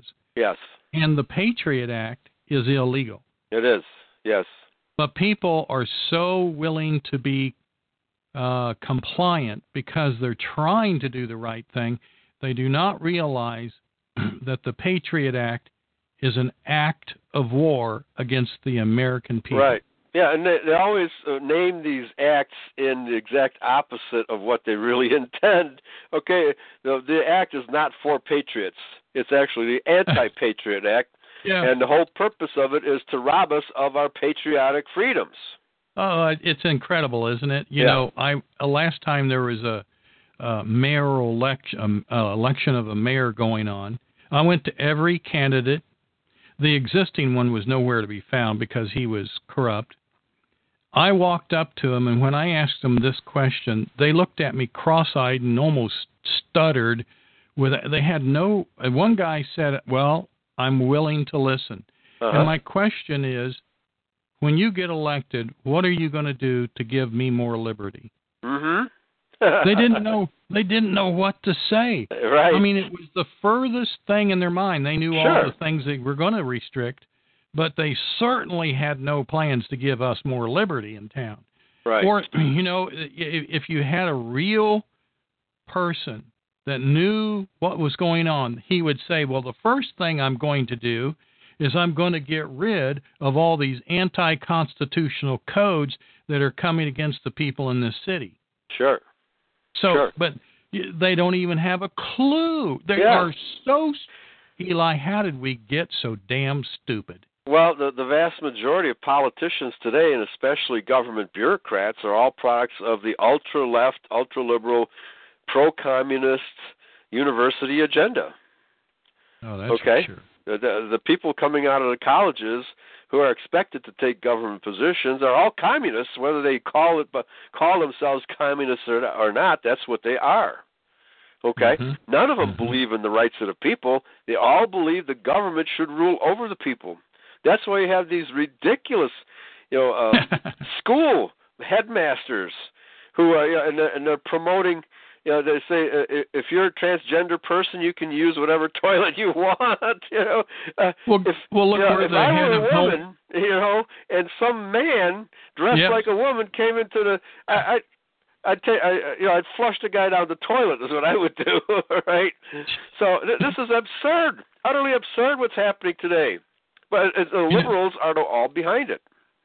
That's true. You know what?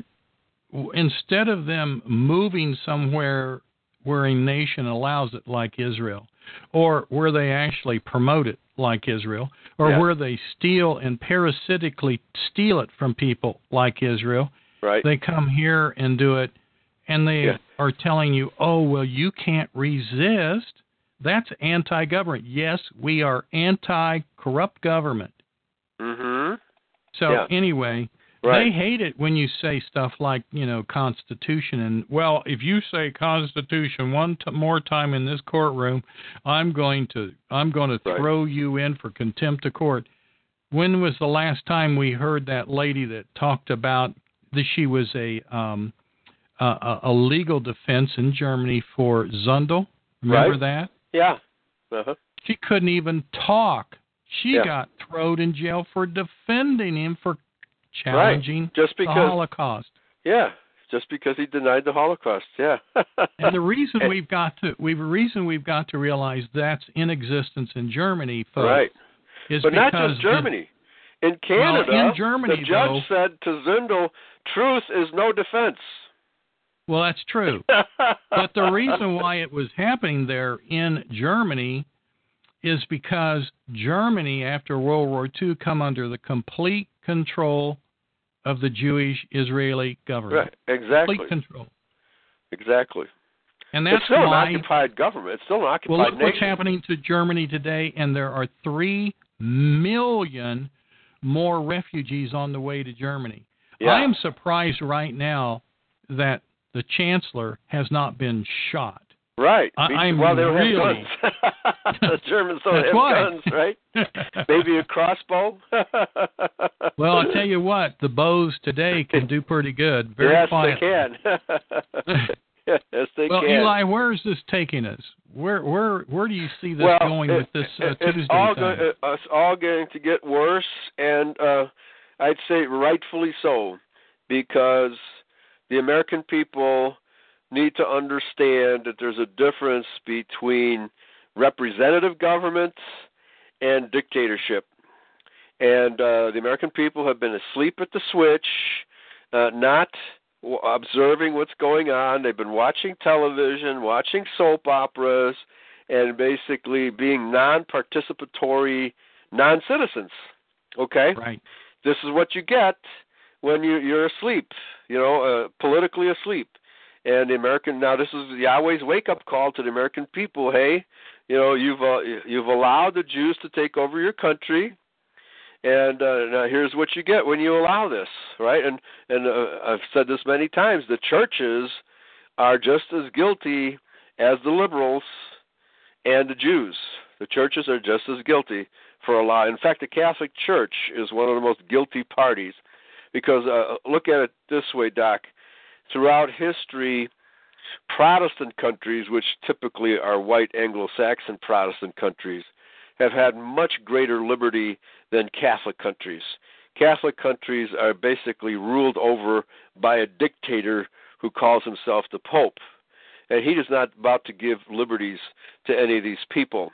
Okay, that's why you have this sex scandal in the Catholic Church, and nothing's going to resolve this sex scandal until the Catholic Church finally collapses, and it will. Well, it's got to be gone. It's, in my opinion, and I know this isn't universal thought, but I'm not too sure that the people that murdered Christ actually were no different than the ones that started that thing, because they lost their control mechanism at the and they had taken over because they had confessionals even, or so to speak. Yeah. They had the people come to them, and of course that had been compromised, and we had the synagogue of Satan going, and they just said, oh gosh, now we got to have them come, let's just get us a Jesus church going. Right. So, hey, I've got some information that I alluded to earlier. Okay. I cannot tell even what state this is. I will not even tell what venue this information came to, but it was a public venue where a group of FBI people were. Someone that we have a couple of mouths from, or one mouth from, talked to the FBI in a kind of a calm conversation about the techniques that they were. Well, that's getting too close to where the venue is. Okay. They were talking to him. And what the FBI said to this person, thinking it wouldn't get out over a radio, possibly to hundreds of thousands of people now, is that the FBI told him there will not be an election this year.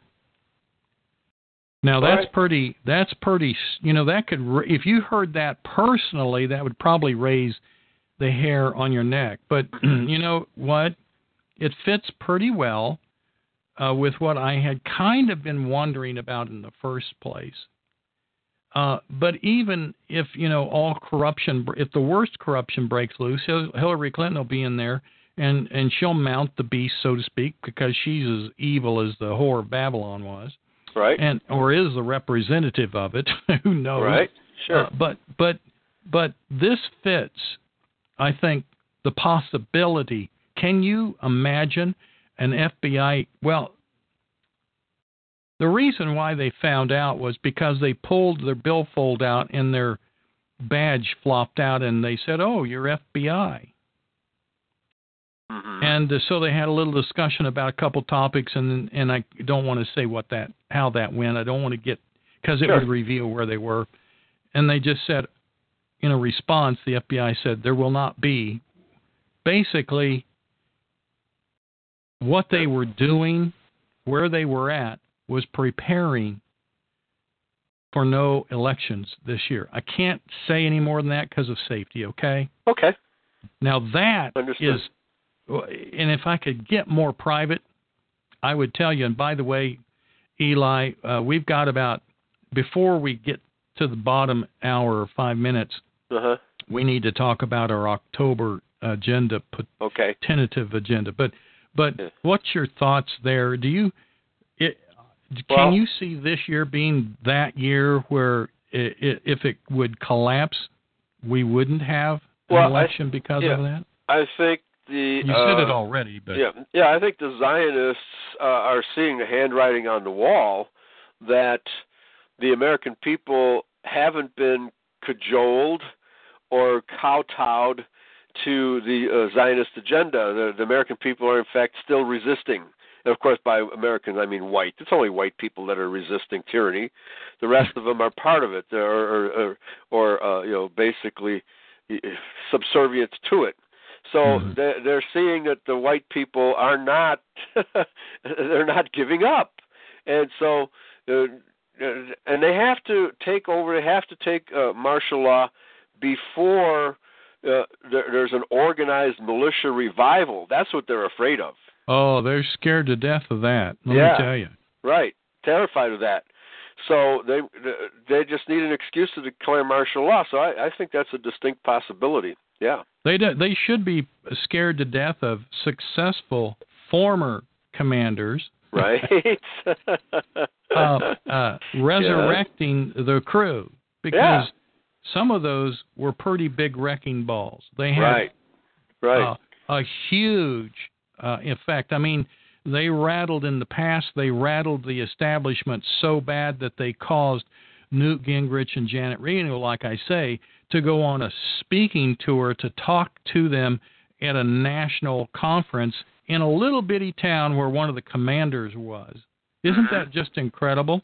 Right. And here's why they knew they had to do it, because they knew from their tapping of the militia commanders and conversations on the phones that they did actually have the wherewithal, and it was there, and they were scared to death. Right. And they better be. The government better be scared to death. And right now what they should be saying is, Mr. and Mrs. America, tell us what we'll do. Just tell us what you want. Well, their hubris, their impunity won't let them see the danger that's before them. And that's, that's violating the will of the American people. Yeah. Vigilantism has started. It's happening in Europe. It has started to happen in America. And the people who know what liberty is, just as Lavoy Finicum would prefer death to slavery, he set the example. He became the first martyr, not the first, but the most public martyr of the cause of liberty in America against our current Zionist occupation government.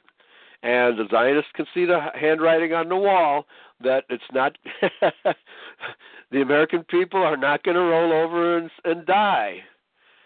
They're not going to do that. So they've got to do something drastic. We need to tell the cogs in the wheel, those in law enforcement, they're going to have to make some choices. Are you going to be following the will of the people? And you have to realize, cogs, that the will of the people is not the ballot box anymore, because that's stolen. Right. You need to look at what's going on in these Republican primaries to see. Hillary Clinton's lucky to have 100 at her group. She had 6 come to one of the states she went to. 6 showed up at the airport. Right. On the other hand, anti-establishment mentality. And those are all her lesbian lovers. Probably so. She probably called them all. It's probably a group therapy thing, you know. Right. There you go. So one of the things, though, that's going on with the Trump thing is anti-establishment. No, that isn't anti-government, folks. It's anti-corrupt government. And he has 6,000 to 7,000 people that he has to make venues available for them to go to. Right. Folks, the cogs in the wheel, the law enforcement that is just saying you better start doing the job the Constitution says, and that means protect the Constitution and the law of the land and quit being bought off. Because I'm going to tell you something. If you're one of those jerks out there dealing the drugs in these counties, you're going down. You're just going to go down. And It won't be many person's fault except your own, because the local people, they know who you are, and they just haven't got you yet. But when all hell breaks loose, that ain't going to stop them. Mm-hmm. You're going to have your vigilante groups come to your door, and it's going to be your last day.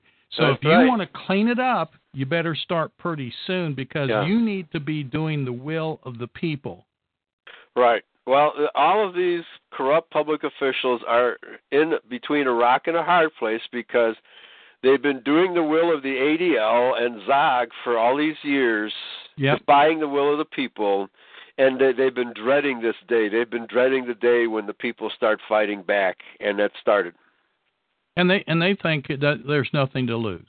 They don't care. I mean, up until now there hasn't been, but now they, an angry mob of, you remember Frankenstein? the angry mob of people with the pitchforks and the axes, right? That's what these politicians are going to start seeing. That's right. No? Well, that's right. Eli, we're going to be getting together. Yeah. Tentatively, folks, Eli and I have been talking. Why don't you tell us about October the 9th and what that date and actually a week later, which would be let me go over here to the 16th, calendar and get the 16th. What the 16th is? Yeah. The 9th to the 16th is the Feast of Tabernacles for those of us in Identity who follow the solar calendar, and I typically host a Feast of Tabernacles meeting either in the Ozarks, or we've had one in California, or in Indiana, in places like that. And so we're planning on doing that now in the Ozarks this year, and it's an 8-day feast, and goes from October 9th to October 16th. So, but we can do other things in the meantime, because I know you have something planned as well. Yeah, I was thinking that on the 18th, that the ground crew, which has been planning to get together, if the October surprise is not surprises, all right? Right. That we could get together. So tentatively, folks, on the 16th, that weekend, which is the 15th and the 16th, maybe arriving on the 14th, and that weekend we could have our ground crew gathering, and it would be a nice, good mix with the other people that might be coming and gathering. It would be the end of that event.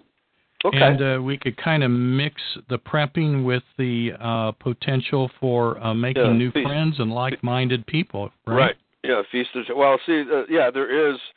I think Pastor Dan really expressed it well on Sunday. He's been finding that many more people than ever have been speaking our language and speaking about the Bible and the Constitution and liberty all in the same breath, right? And as Lavoy Finicum did. And so the biblical resistance, which is really, there's not too many, but there are a few mainstream Christians who still believe in the Constitution. And then we have the sheriffs. There's a constitutional sheriffs organization. So there are a fair number of biblical/constitutional groups out there, and they've been speaking our language. They've been talking about we have an enemy within that needs to be dealt with, and they're talking our language now. It's been happening very gradually, but these people are starting to talk our language. They're even using our slogans, right? So, yeah, it would be great to see the preppers and the identity people come together and watch this thing grow. Well, so folks, mark your calendars. It would be in the Ozarks.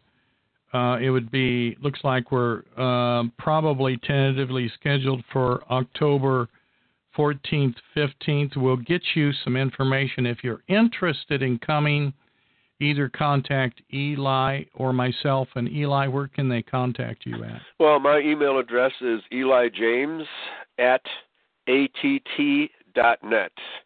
elijjames@att.net. Okay. And, of course, mine's groundcrew@unseen, UNSEEN.is. That's Iceland, not Israel. Right. And, yes, I'm stateside, but our servers for all of this are out of the country. Right. Yes. Yeah. Eli, any other thoughts here? We got about 3 minutes or so. Well, I think, again, what we're dealing with is liberty. And our liberties are God-given. It says so in our not the Constitution, but in our Declaration of Independence. It says that our rights are derived from God, not from the government. Okay? Yeah. And a true patriot believes that. And on the other side, we have the communists and socialists and atheists who, basically agree that it's okay to be a slave of the government. Well, you just wiped out the Democratic Party, but yeah, if you're right. Yeah. But if they're a Democrat, they can still come. Yeah, right. But they'll have to pay, and they'll have to listen to some conservative talk. If you are interested in coming, make sure you contact us. And Eli, you and I need to put the pot together to see how many we're going to need to plan for, right, so that we can contact the facilities. We're trying to pick a venue that's secure, private, and gives us the ability to kind of adjust to the size, anything from small to bigger groups. So please let us know. And if it all doesn't break loose by then, and now I'm just going to tell you this much as a caveat, the WebBot is saying it's supposed to break loose September, October, and that's the final collapse of the monetary system, which might then bring in no elections the very next month. But hey, right. If it broke loose while we were there, we'll just take over, right? Right, there you go. Yeah, right. There's plenty of water. There's gobs of places. It's on a lake. We'd be set. In fact, there's stables with horses. We'd be all set. All right. Yeah, I haven't been horseback riding in years. Well, you're not going to get me on one now, though. I'll right. I've ridden horses a lot of my life, and I know what I feel like when I get back off of one now. Right. And it takes me 3 or 4 weeks for me to feel like I'm not straddling a barrel, you know? Yeah, right. Yeah. So, this whole movement, we can see it's growing. I've been in this movement since 1979. That's when I went to my first identity pro-white, pro-nationalist conference. Well, you were probably being tutored by Sheldon Emery and the likes of those kind of folks. Oh, absolutely. Absolutely. And we really thought we were going to overthrow the Zog coup, because they have created a coup over America. And we really thought we were going to kick those bastards out. However, they passed a law in Illinois and Missouri, where our meetings were held, saying that you cannot have a militia and Bible study at the same time. that was considered dangerous. Break. Right. Now, give me a break, Okay. Yes, they actually passed laws like that. We'll call them mighty men of valor then. Yeah, there you go. Right. Yeah. Eli, it's been good to have you together. Inevitable. Yes. Yes. It's been good to be with you today. Likewise, brother. Okay. And we'll get together and get some of this. Just get a hold of us, folks, and let us know if you're interested. All right. And very good. Eli, you be safe now. You too. Okay. Okay. Yahweh bless. All right. Bye-bye, everybody. Bye-bye. Thanks for listening, and that's pretty much got it for today, folks. And we're going to just kind of let it go. And I think, Chip, I sent you, do you still have that? Everybody loves it. That's why I like to play it. It's sir, all right, good. Let's do it to it. Goodbye, everybody. Bye-bye.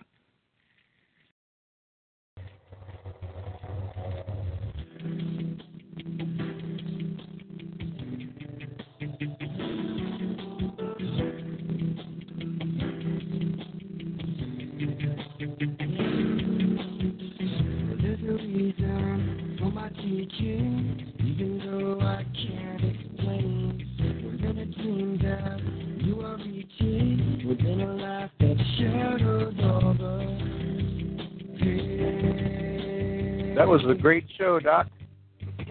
Yeah, it was, wasn't it? Everybody did real well.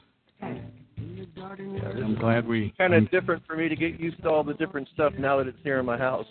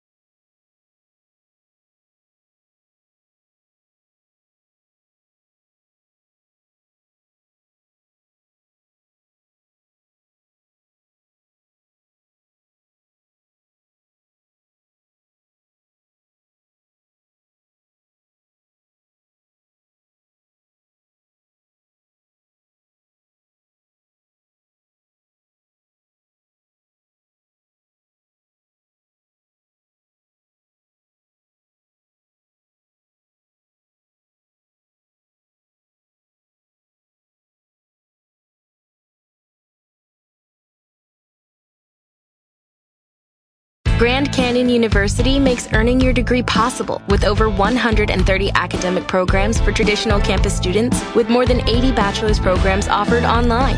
GCU provides you with the personal support you need, from complimentary unofficial transcript evaluations within 24 business hours to scholarships, academic support, and your GCU graduation team, led by your own university counselor. Find your purpose at GCU. Private, Christian, affordable. Visit gcu.edu.